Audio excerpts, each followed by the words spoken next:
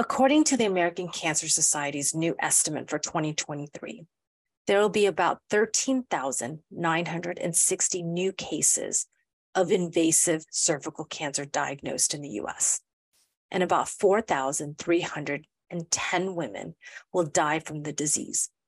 Think about that number, 4,310 women, mothers, daughters, wives, aunts, grandmothers, friends will die in 2023. Those who are diagnosed, depending on the stage, will undergo brachytherapy, a procedure often used to treat cervical cancer. The procedure involves placing radioactive material inside the body and is sometimes referred to as internal radiation. While brachytherapy is a proven method to saving lives, it comes with excruciating pain and sometimes long-lasting side effects. Our guests today, Eve McDavid and Dr. Onyinye Balogun, know firsthand about brachytherapy. Eve, a cervical cancer survivor, herself underwent a procedure that ultimately saved her life, and Dr. Balogun, her oncologist, that administered the procedure, developed a lifelong bond that has now blossomed into a mission dedicated to revolutionizing gynecologic cancer care for women and physicians. Welcome to the show.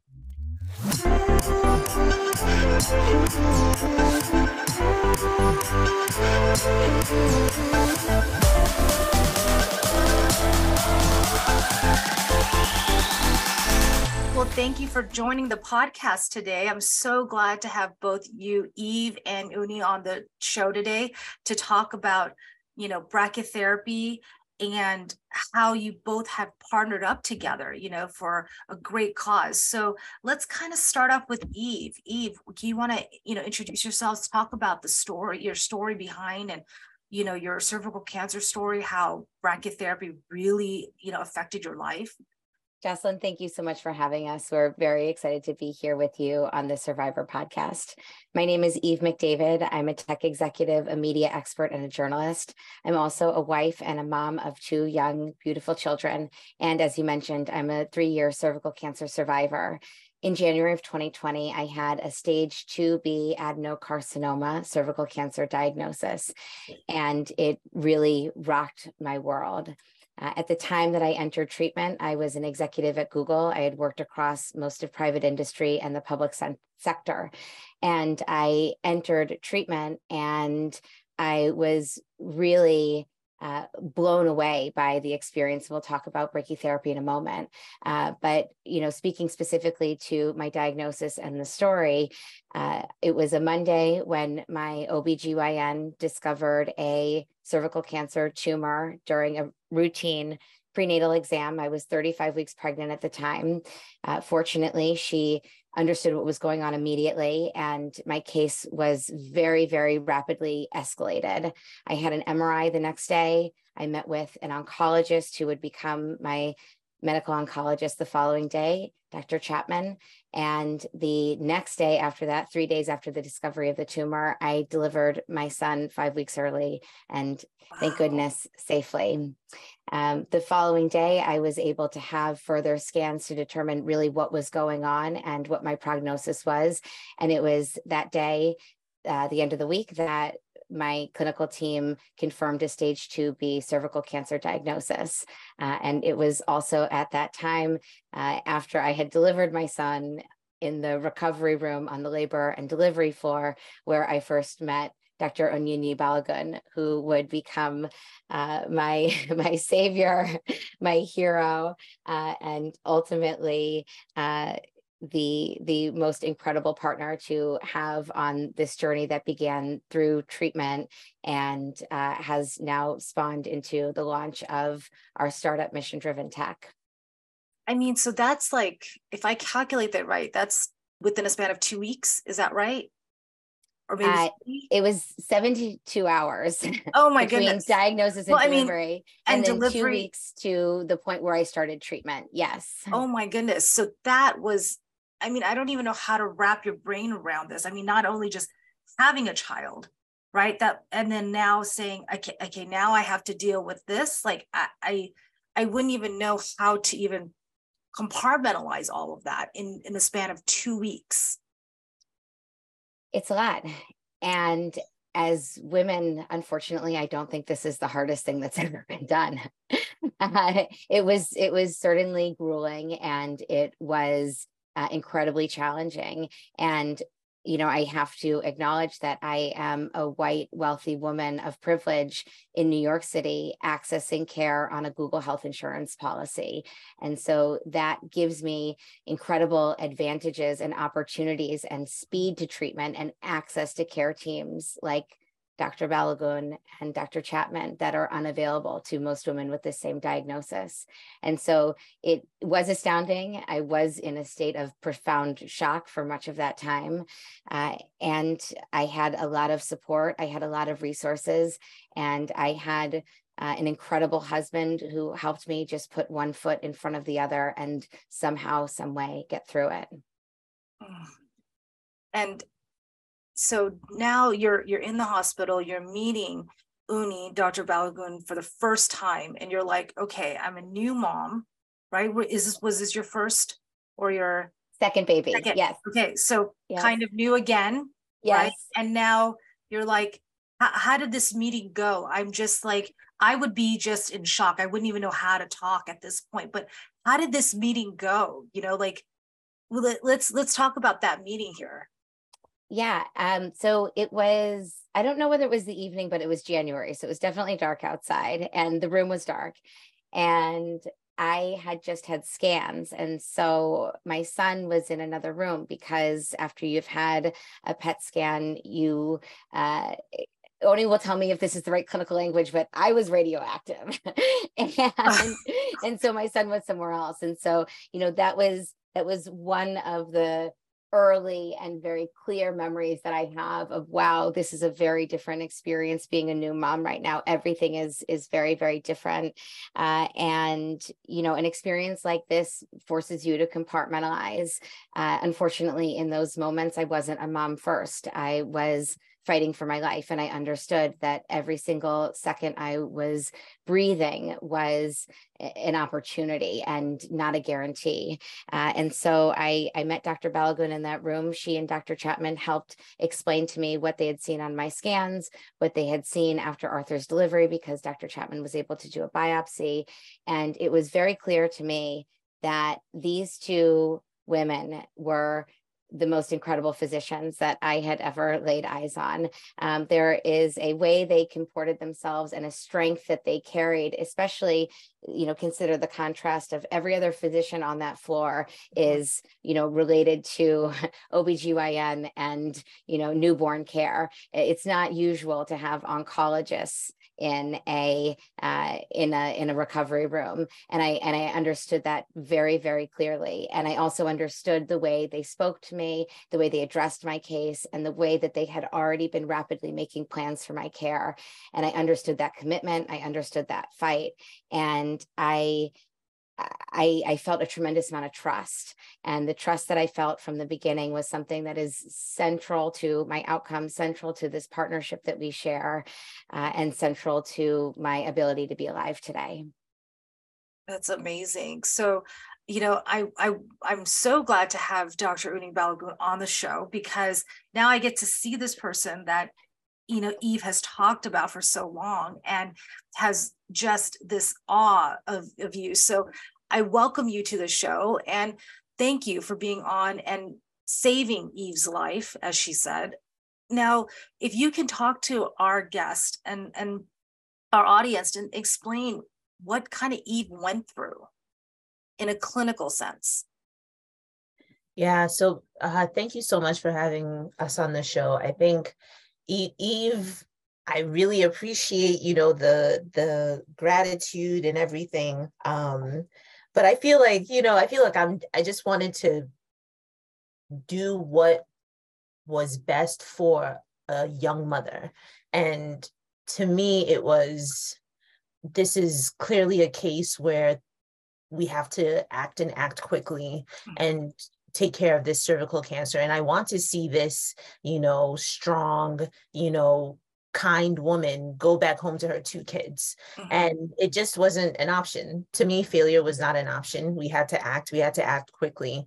And we had to make sure that because her case was unusual, because she had been pregnant and, her anatomy was going to be changing, we had to make sure that we were going to treat her in a way that was specific to her anatomy, her body, taking into account the fact that her anatomy, her uterus was going to be shrinking during the process of treatment, and hopefully the cervical cancer was too. So to take people through just the basics of cervical cancer treatment.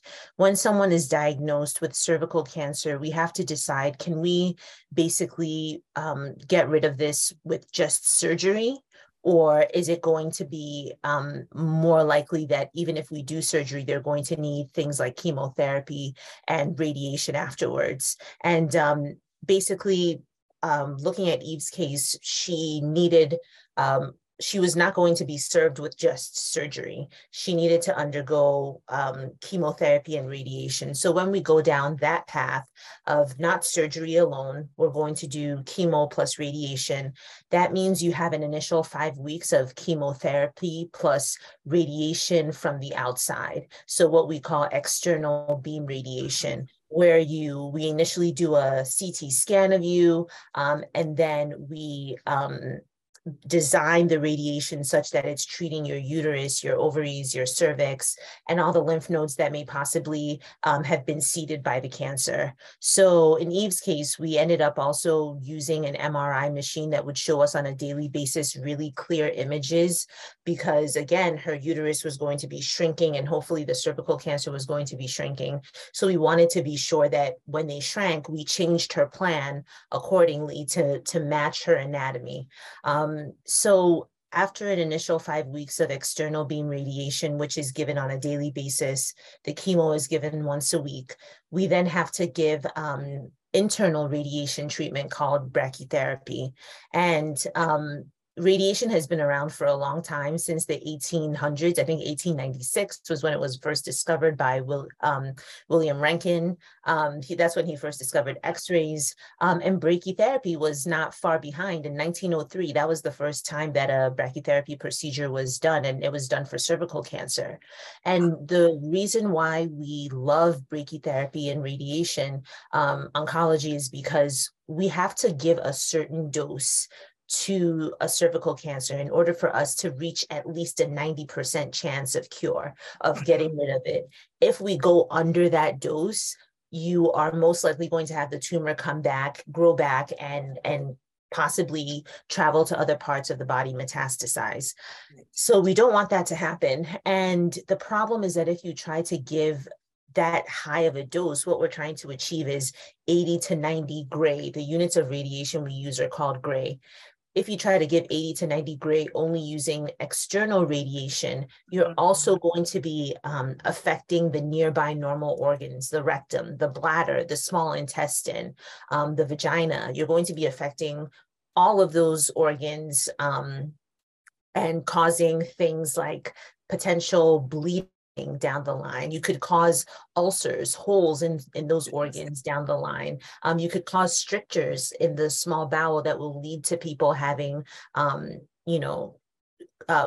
obstructions and needing to undergo surgical procedures. So the beauty of brachytherapy is that we can bring the radiation internally, place a radioactive source internally within the person. In cervical cancer, we give it in different ways, but one of the most common is 4 to 5 treatments separated by 48 hours each. And we place devices within the uterus and, at the bottom of the cervix and within the vagina. And then we connect people to a machine that houses a small radioactive source. And this radioactive source will travel down a wire into those devices we've placed inside the uterus at the bottom of the cervix and give off radiation internally.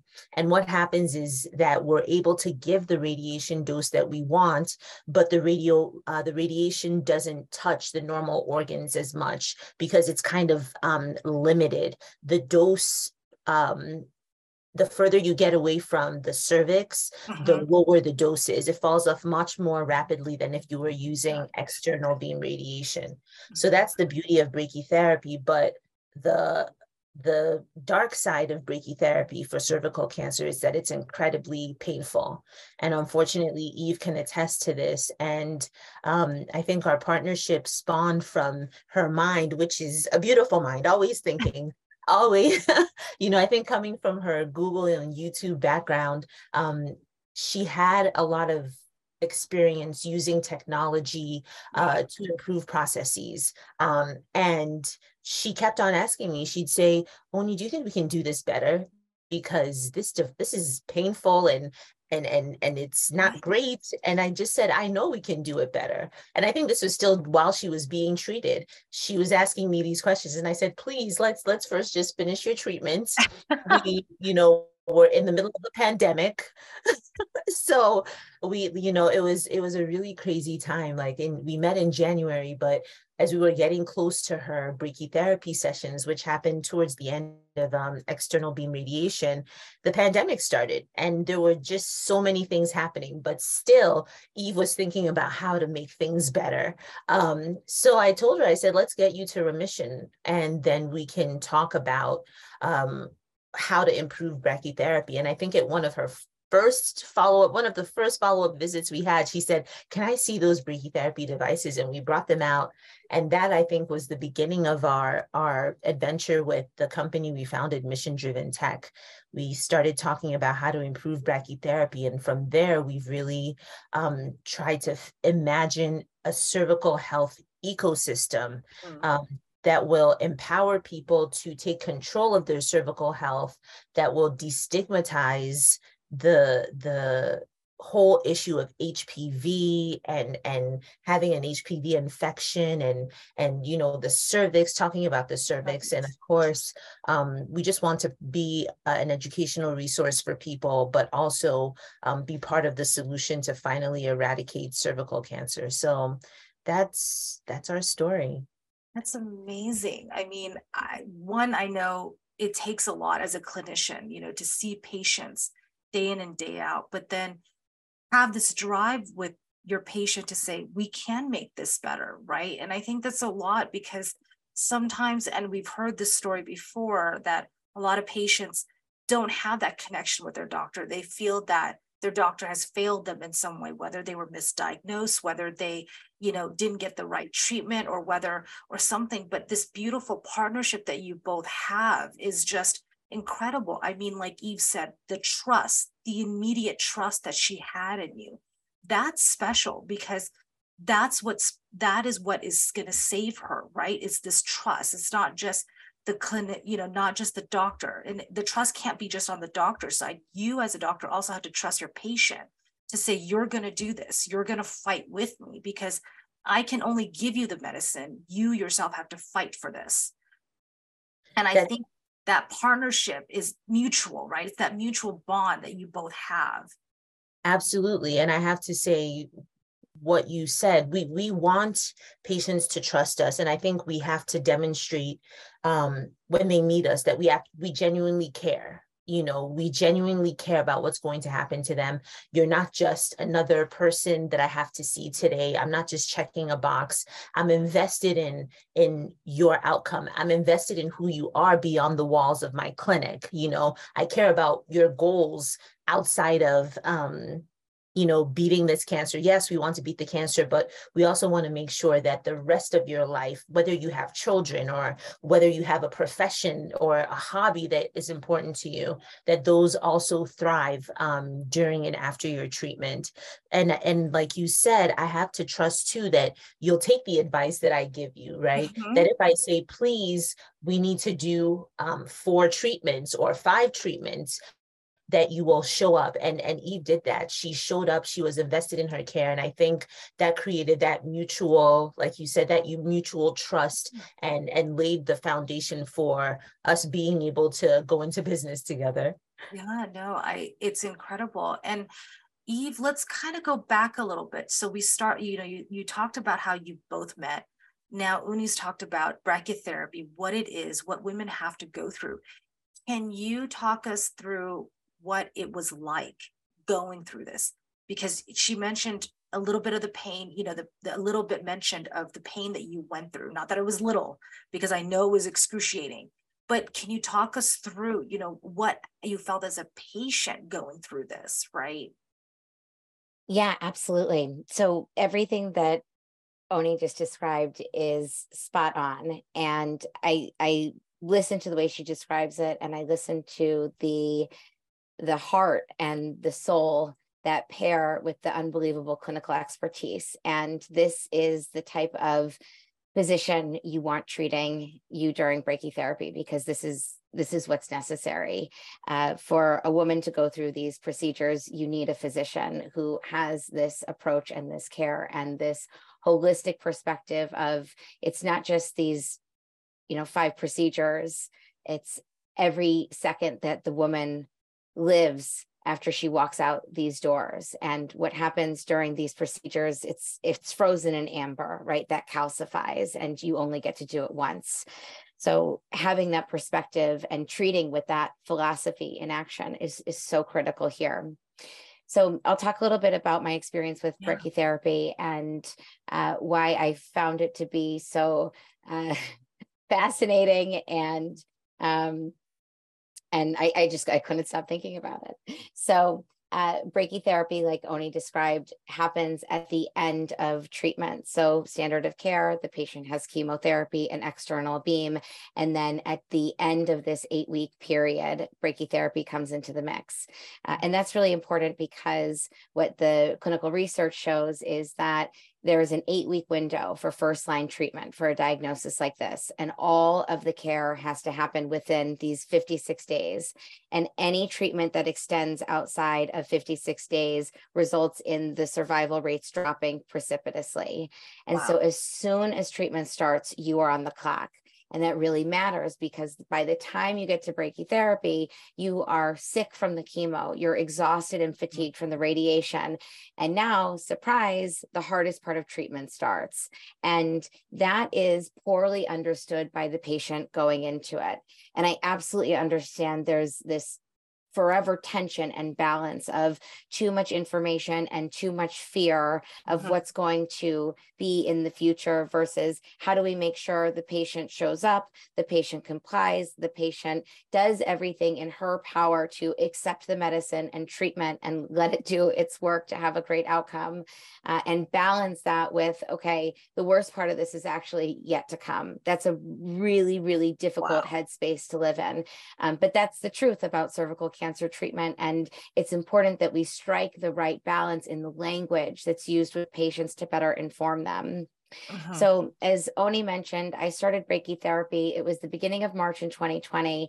And what was really fascinating was, at that time, as we all know, that was the beginning of the pandemic in America. It had already been, it had been on its way for some time. And the first week of March is really when it hit the doorstep in New York City. And I remember having my last chemo infusion the week earlier and asking the care team, what do you think about this? What's this going to be? And it was a very, very, very calm environment. This is not going to be a big deal. We're not too concerned. And then in a week's time, everyone was in panic. Right. And when you're showing up for cancer treatment, I looked at this as, okay, I'm used to showing up as an executive in a client's office and sitting with an executive team and understanding their processes and the tools they use and the talent they have and how they make their business or their organization function.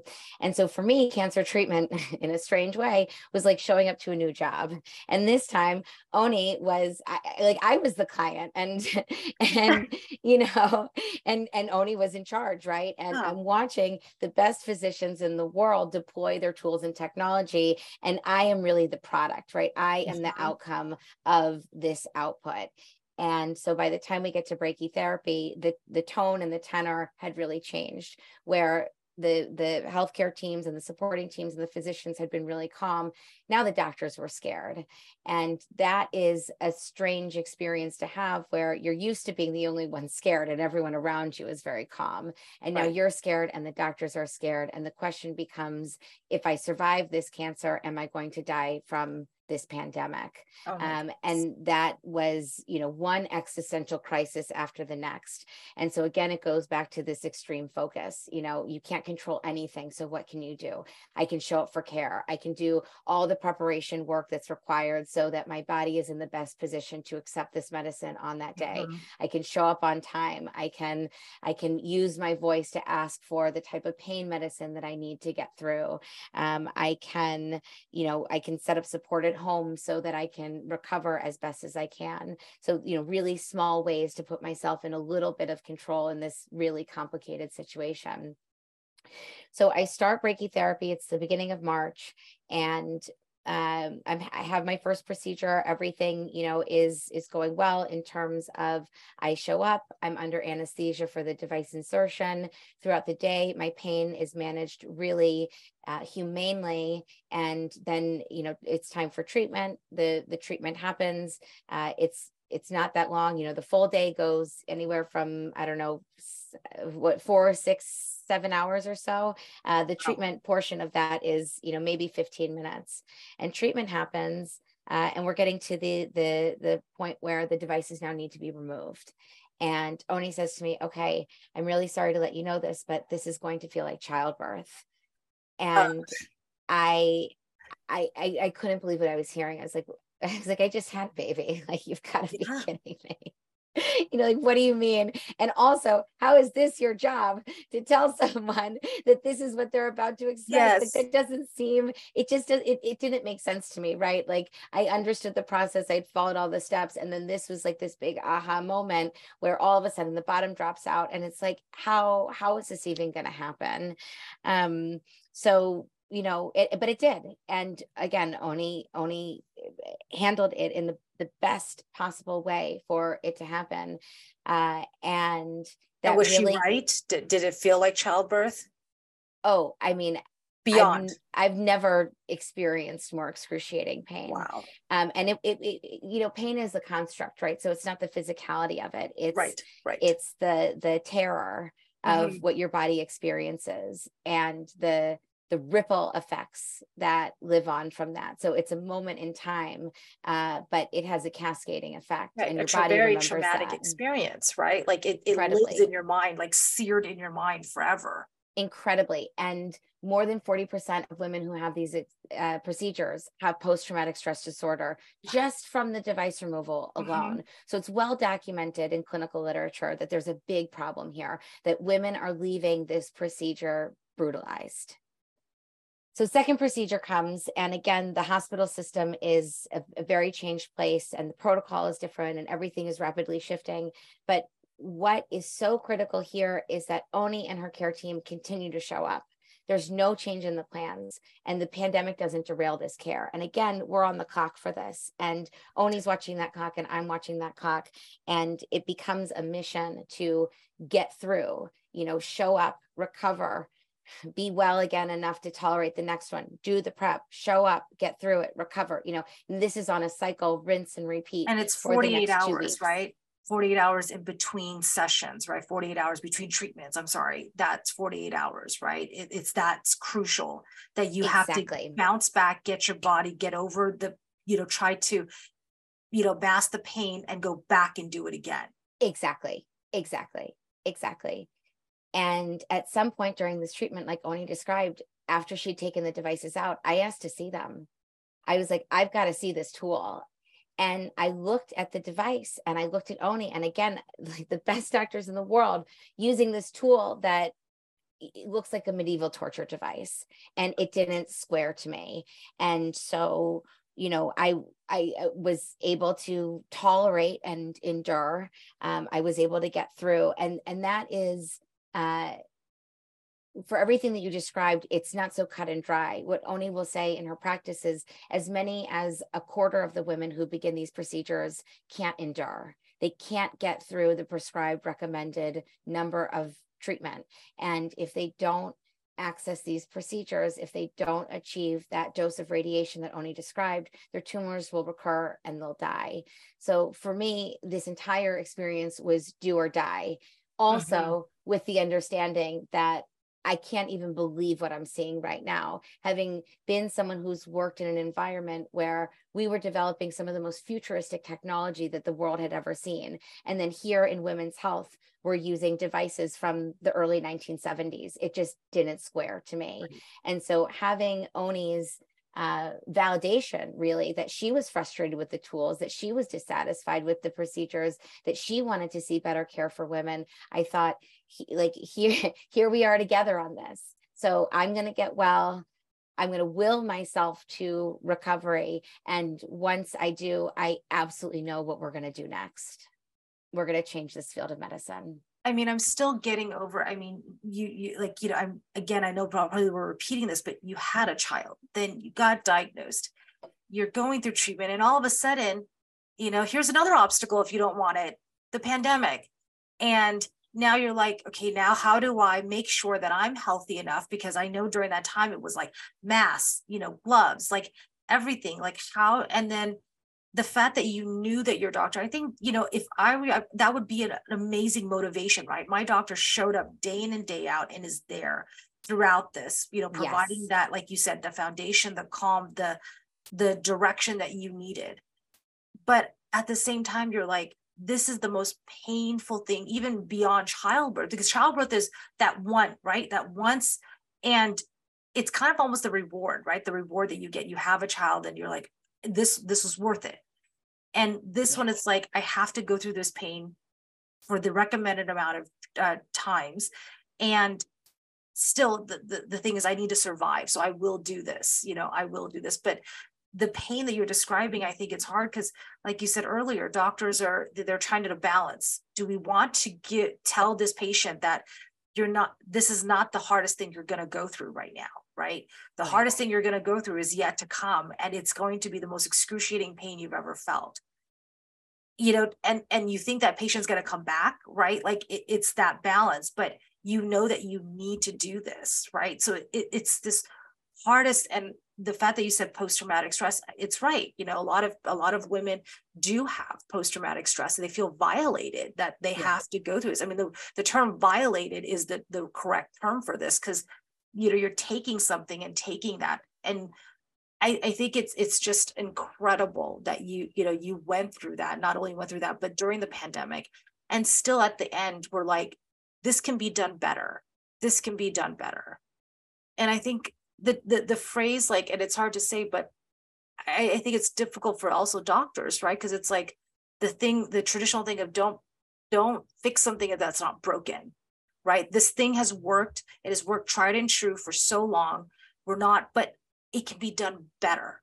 That's the thing. And I think you both have focused in on that. You honed in on that it works and it's beneficial and it saves lives, but it can be done better. Yes. Right? Yes. And you can't point to another field of medicine where doctors are still using medical devices from the 1970s. Mm-hmm. This is an area that is a reflection of the systemic gender and racial inequity that persists throughout all of women's health. And it is emblematic of that. And so, yes, tried and true. Mm-hmm. And yes, when every other field of medicine and oncology has advanced, when you walk down the hall to where men are being treated for prostate cancer and they're being treated with technologies from 2023, there is more than just a patient and provider saying enough. There is a systemic issue that begs the question, why is this still happening? And why has the awareness and the investment and the research and innovation not yet come to this field? And that's exactly what we're bringing. So now that you guys we talked about this and the fact that we can do better, and you guys have built this partnership, let's talk about that next step that you both decided to take. And this was beyond, now you're recovered, you're in remission. Now you both had decided, let's take this step and really invest in how to make this better. So, introduce us to the how do you guys got there? Yeah. Okay, I'll start, and then Oni, we do this together. Yes. So I want to take a little step back to the cervical health and cervical cancer landscape.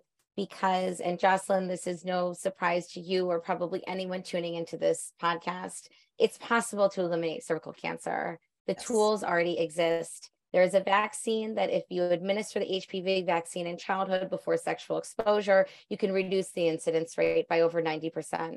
If a woman or a person with a cervix has access to HPV screening and Pap test screening, then any sort of early infection or abnormality can be addressed, treated early. And when it is addressed and caught early, the survival rates are above 92%. Right. And if that woman falls into the treatment category because some gap in the system has failed along the prevention pathway, if she ends up in treatment, brachytherapy as part of the standard of care cures the disease, and she can walk off that table and walk into the world and put this all behind her, right? This is like open and shut when it comes to oncology, and there's no other field of medicine that has these solutions in place to be in a position to eliminate cancer from this planet. And so I first learned that when I became a patient, and it became very exciting to me and also very devastating to understand that even though the tools exist, the gaps in the care, the misinformation that exists around the vaccine and vaccine hesitancy, right? The difficulty to access preventative care and all the barriers that make it, difficult or unreasonable for a woman to be able to access preventative screening. And then when it comes to accessing treatment and cure, half of all eligible women in this country access brachytherapy, and Black women are half as likely to access brachytherapy as white women, and they die at twice the rates. So you look across the entire system and all the solutions are there, but all of the problems are also very clearly and well defined. And I looked at this as someone coming from Google who had a track record of using better technology to advance an industry, to solve for these problem statements that live within an industry and create change that is very possible because modern technology has made that possible. And in this field, modern medicine has made this possible. So I looked at this and I looked at my partnership with Oni, and we looked at this together and we said, this is doable, this is achievable. And we start with a scopable product and a project. We start with this medical device. How would you redesign this medical device to make it better suited to fit a woman's anatomy so that a physician can offer a safer treatment protocol? The patient can more easily endure that treatment, and then together she reaches cure. It was that simple to us. And that's really the beginning of the work that we embarked on. Yeah, absolutely. I think exactly what you said, tends to be a lot of inertia in medicine. We definitely tend to think if it ain't broke, don't fix it. Yeah. But there's a term, I think maybe it was Atul Gawande or someone else who talked about early adopters. And so we looked at this device, and yes, it has been approved before women were even included in clinical trials. So how we got here. That is very key to this, right? I mean, how could you develop a device for females but not have anyone test it on them? Right, okay. And then there have been changes, adaptations to it, and they primarily involve adding needles.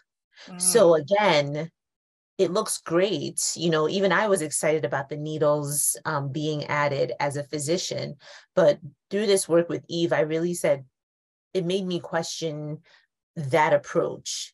We can do better. We can make this more patient-centered. Your ability to achieve a cure for your cervical cancer shouldn't be dependent on your ability to tolerate massive amounts of pain. That shouldn't be the bar that we're setting. And I have just had too many people who absconded, and it haunts me. That's the word. I see their faces and it haunts me. When they leave, I know that in a few months, maybe a year, I'm going to get a call. And the call is going to be about symptoms that they're having that will let me know basically that the cancer is back. So we have to do better. And when Eve, began asking those questions, there was a guilt I always had around these procedures, that they cause so much pain. In fact, when I would remove the devices, sometimes the nurse assisting me would scream and go, "Ah!" And you know that it's not ideal, but the time constraints, when you're a practicing clinician, are such that it's difficult to have that space to think about things. And that's one of the great things about partnering with Eve. She and I were able to bring our expertise, in technology, in the digital world, together with my expertise in women's health, and to think about how can we bring these together to impact the field of cervical health. And so first began with the brachytherapy device, reinventing brachytherapy. We went through a program called iCore first. Okay. So Eve was able to, take that on and do a lot of market research. And then there was an e-bioventure program at Cornell. Fortunately, Weill Cornell and Cornell Tech they're very supportive of entrepreneurship. And so we found ourselves going to these classes about how to build a company and how to put together a product. And we entered the competition, and we tied for second, and we were just jumping up and down. Congratulations. I think when they announced, I still remember that evening, I thought, oh, other people have won. Okay, at least we tried. And when they said our name, it hadn't registered, and we were like cheering. And then we said, that's our name. Oh my God. So that was kind of like, proof. And from there, we've moved on, done an accelerator with Cornell Tech. And now we're a part of Techstars, which, we swung for the fences. Techstars and Y Combinator are two of the biggest accelerator programs for companies that are pre-seed or are just starting. And for us to get here, we really we feel that it's kind of a stamp on our mission. Even if we didn't get here, I are such that we will stamp ourselves. Right. But it's nice to have that support, and over time we've evolved from not just the device. We are thinking about what are all the elements that are needed for cervical health to be at its optimal point. And so we have evolved to create something called Touch. And Touch is basically our platform for people to get trusted expert information about cervical health. And also we are launching the educational platform today. Oh, yay. So everyone should visit touchcervicalhealth.com. Okay. And take a look at what we have there. We really believe that it's going to empower people, whether you're looking for information about prevention or about screening, treatment, or survivorship. And we felt strongly about including all of those elements, because there is no one place right now that people can go to find all that information, and that's engaging and in video first format. A lot of it is text, and we know that we live in a world that's very video friendly. So we're going to be piloting a number of different features through the Touch platform, but we again want people to visit touchcervicalhealth.com in order to take a look at what we're building. And part of that ecosystem will also be access to cervical health experts. So we think we're hitting it on all prongs: education, access to cervical health experts, and also building this device. And we think that together, those are going to make a real significant impact on finally decreasing the burden of cervical cancer and improving cervical health, most importantly. No, that's great. The fact that you both won those awards and those accomplishments, it's a validation that it is needed, right? It is time. It is not just like what I said earlier, tried and true, yes, but it is time to make technology better. It is time to put women's health as a priority, whether or not, doesn't matter what background you come from, what country or socioeconomic status, it is time to put our health first. And I think that it is amazing because you're right. There is not only prevention and screening and vaccine, but the fact that survival rate is high if women do get the treatment at the right time, according to the treatment plan, they can survive this. You know, I remember my doctor always tell me, look, it is a hassle and you have to come in, but I will make sure that you are going to see your grandchildren running around and you will live to see that day. And it's thankful because it's like, that's what you need, right? That is what you need. And the survival rate is, and the fact that we have not put women's health first, right? That we have said, oh, you're fine. Just go in and, we'll treat you. But it's that not putting us as a priority, right? And I think this is what you both have done to this environment and this field, and said, no, women are going to survive. We are going to survive, and we are going to make sure that we are a priority in this field. And we can do better. We can treat women better, not just as a patient, but just as a person, right? Saving that dignity and that, that person, it's that dignity you are lost. I think, when patients, Eve can attest to this, right? You go in there and you're stripped down to nakedness, right? You're there, you're exposed.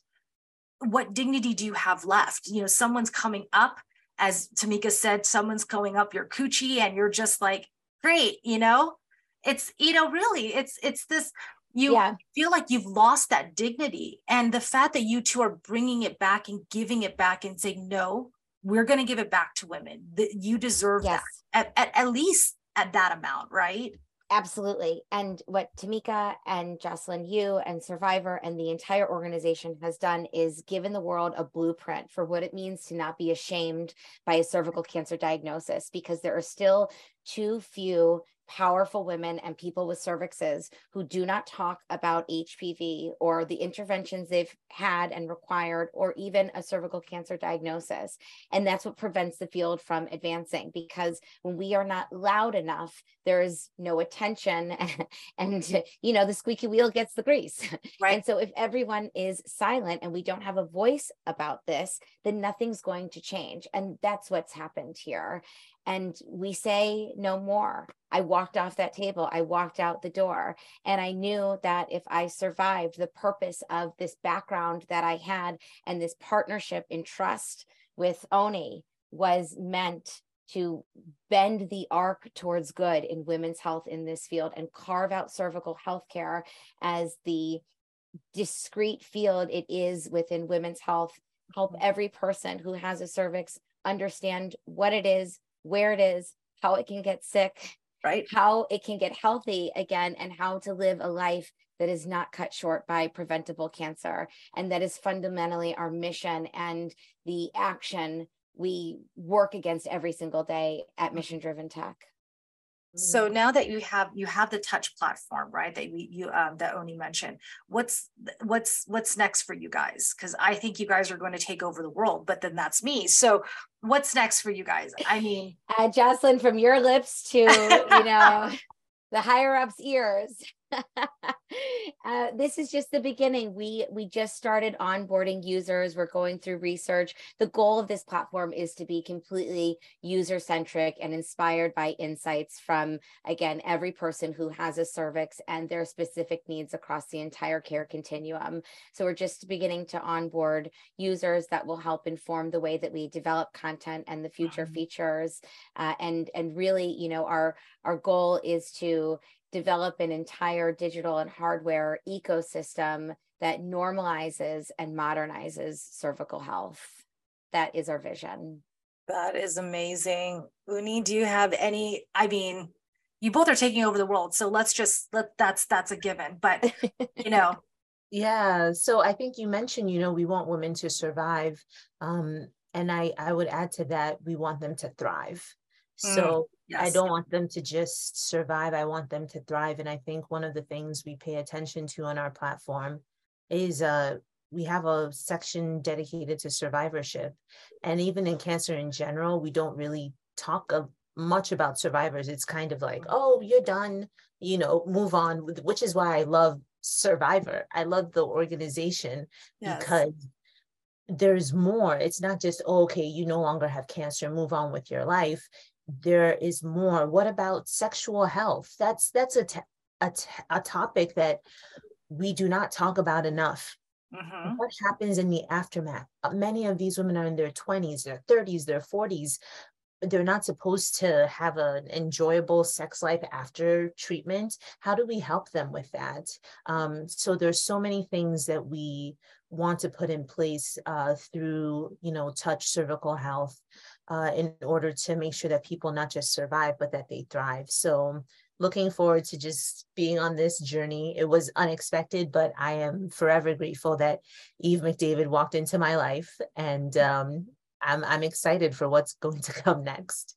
Oh, I am very excited for the both of you, because like I said, I think there's nothing that you both cannot accomplish. I truly feel that. And women today, women tomorrow, my daughter will be thankful because you both are taking that step to make sure, like you said, we not only survive, but we thrive in our lives, whether we have to face, the unfortunate that we have to face cervical cancer or we don't. And hopefully the next generation and generations from that will not have to face it. But if we do, we're going to have the tools that we can to make sure that they survive and thrive in this world.